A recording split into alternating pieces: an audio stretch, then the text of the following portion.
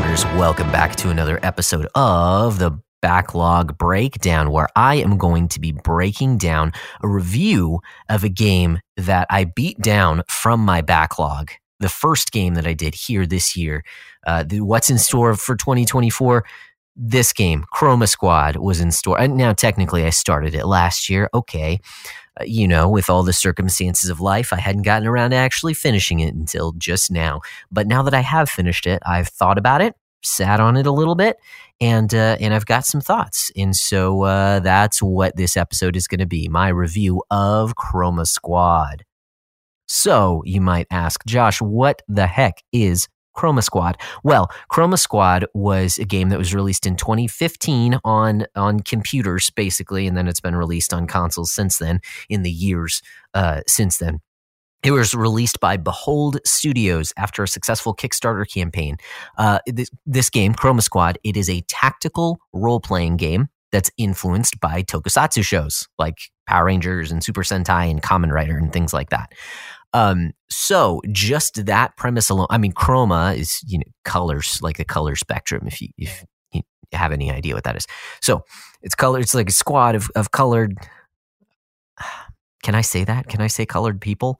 That doesn't sound right. Colored characters, I'll put it that way. A squad of colored characters, a team, if you will, just like the Power Rangers. So I've actually owned this game for a really long time, and it sounds like it would be right up my alley, right? I love the premise to this game. So it starts off, you're a group of 5 stunt actors who decide to break out on their own from their production company, and they say, you know what, we are just going to go ahead and start our own tokusatsu show.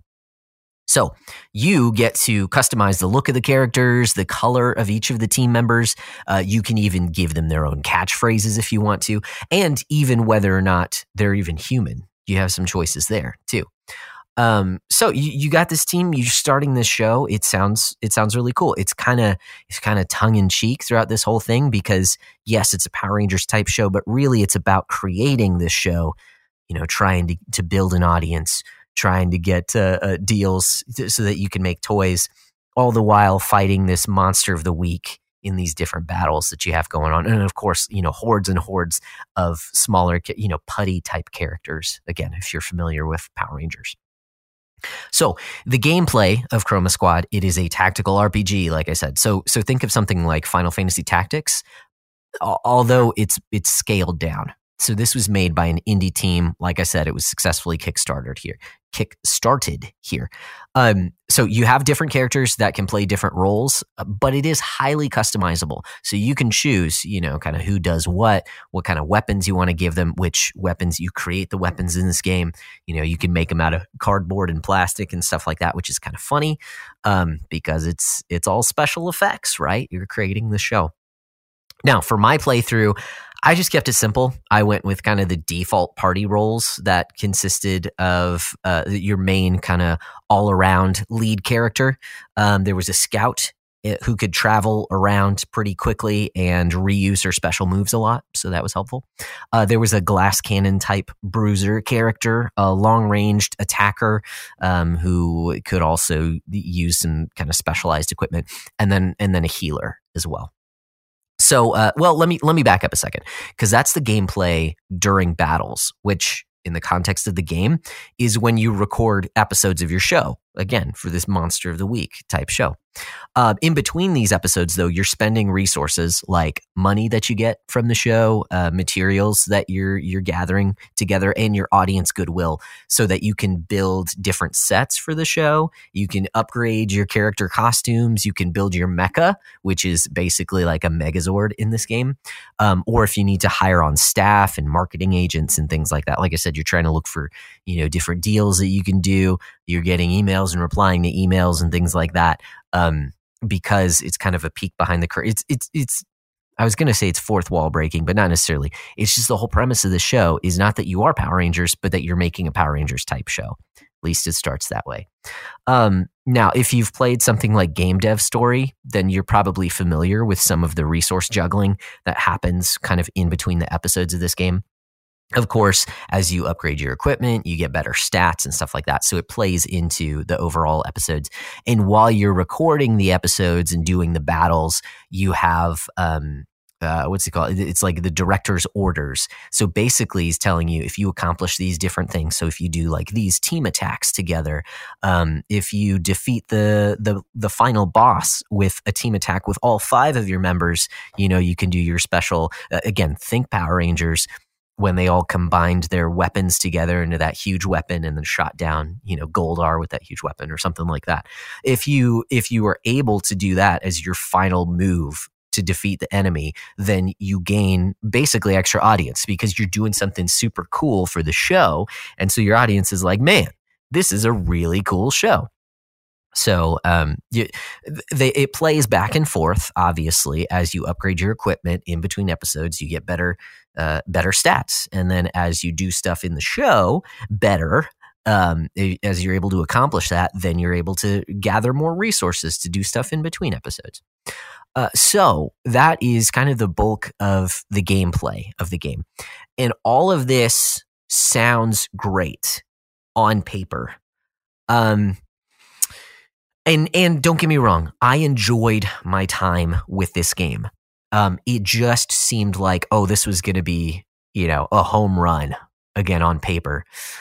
But let me get into the more unfortunate spots of the game for me.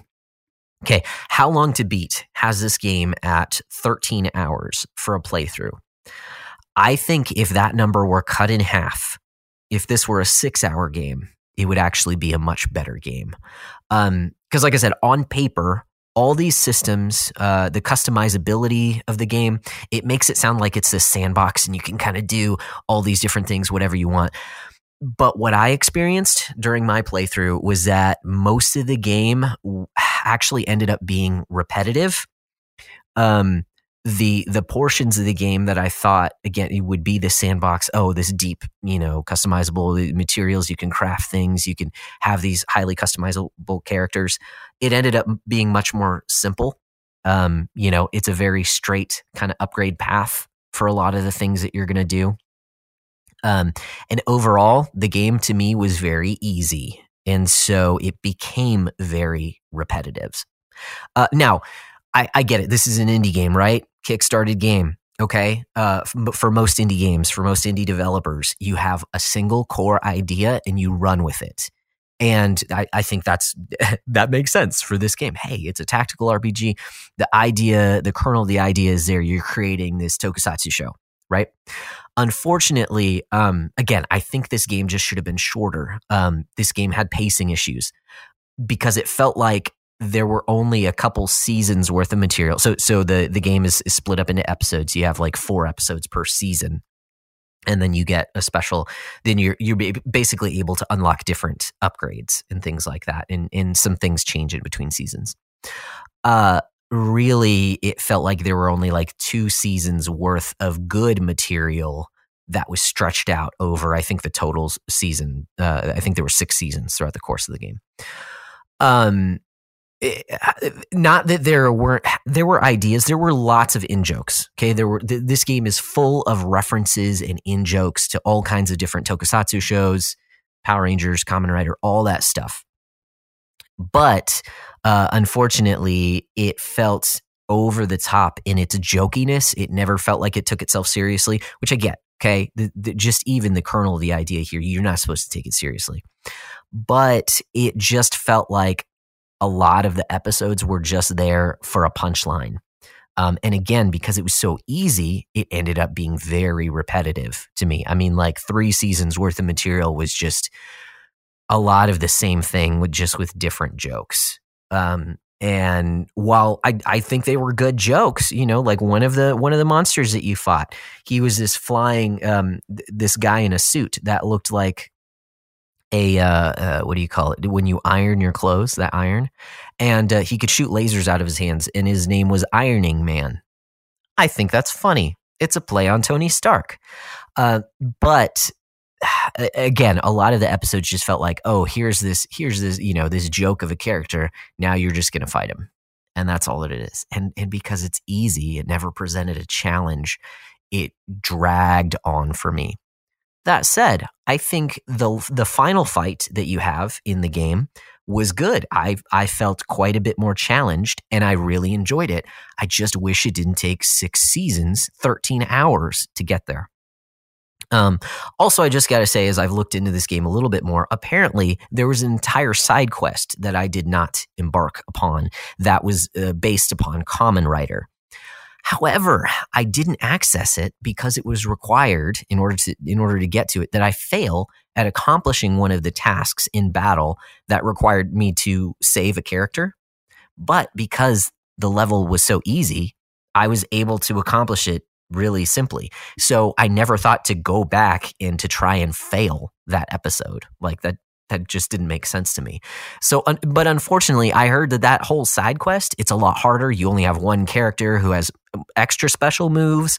And it's a lot of fun, and it gets darker and stuff like that because you couldn't save this character.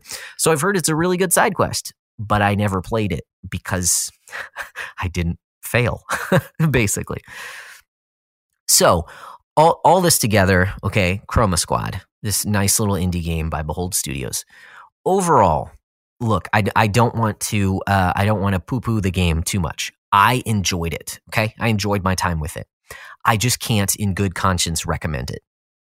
If you're a fan of Tokusatsu, you're going to have a good time with it, okay? And you'll be able to catch a lot of the references, which is great.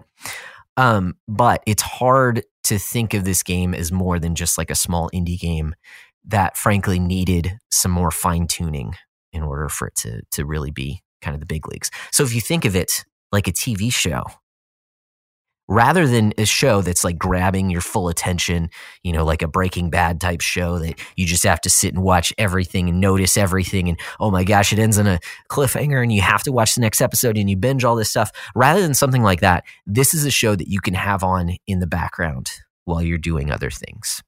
So that's my review of Chroma Squad. Thanks for tuning in this week, and we will catch you next time.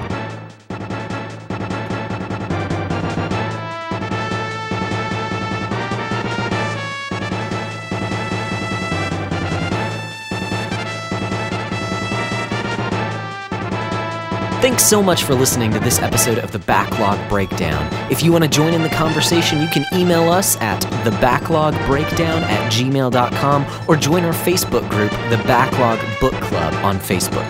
And on Twitter, our handle is @BBDownCast. Of course, you can also catch Nate and I on our social media platforms like Facebook, Twitter, and the GG app. I go by Broccolope, that's spelled BROCCOLOPE, and Nate goes by Nate_McKeever. Till next time, loggers, you keep beating down those backlogs, and we'll keep breaking down the benefits.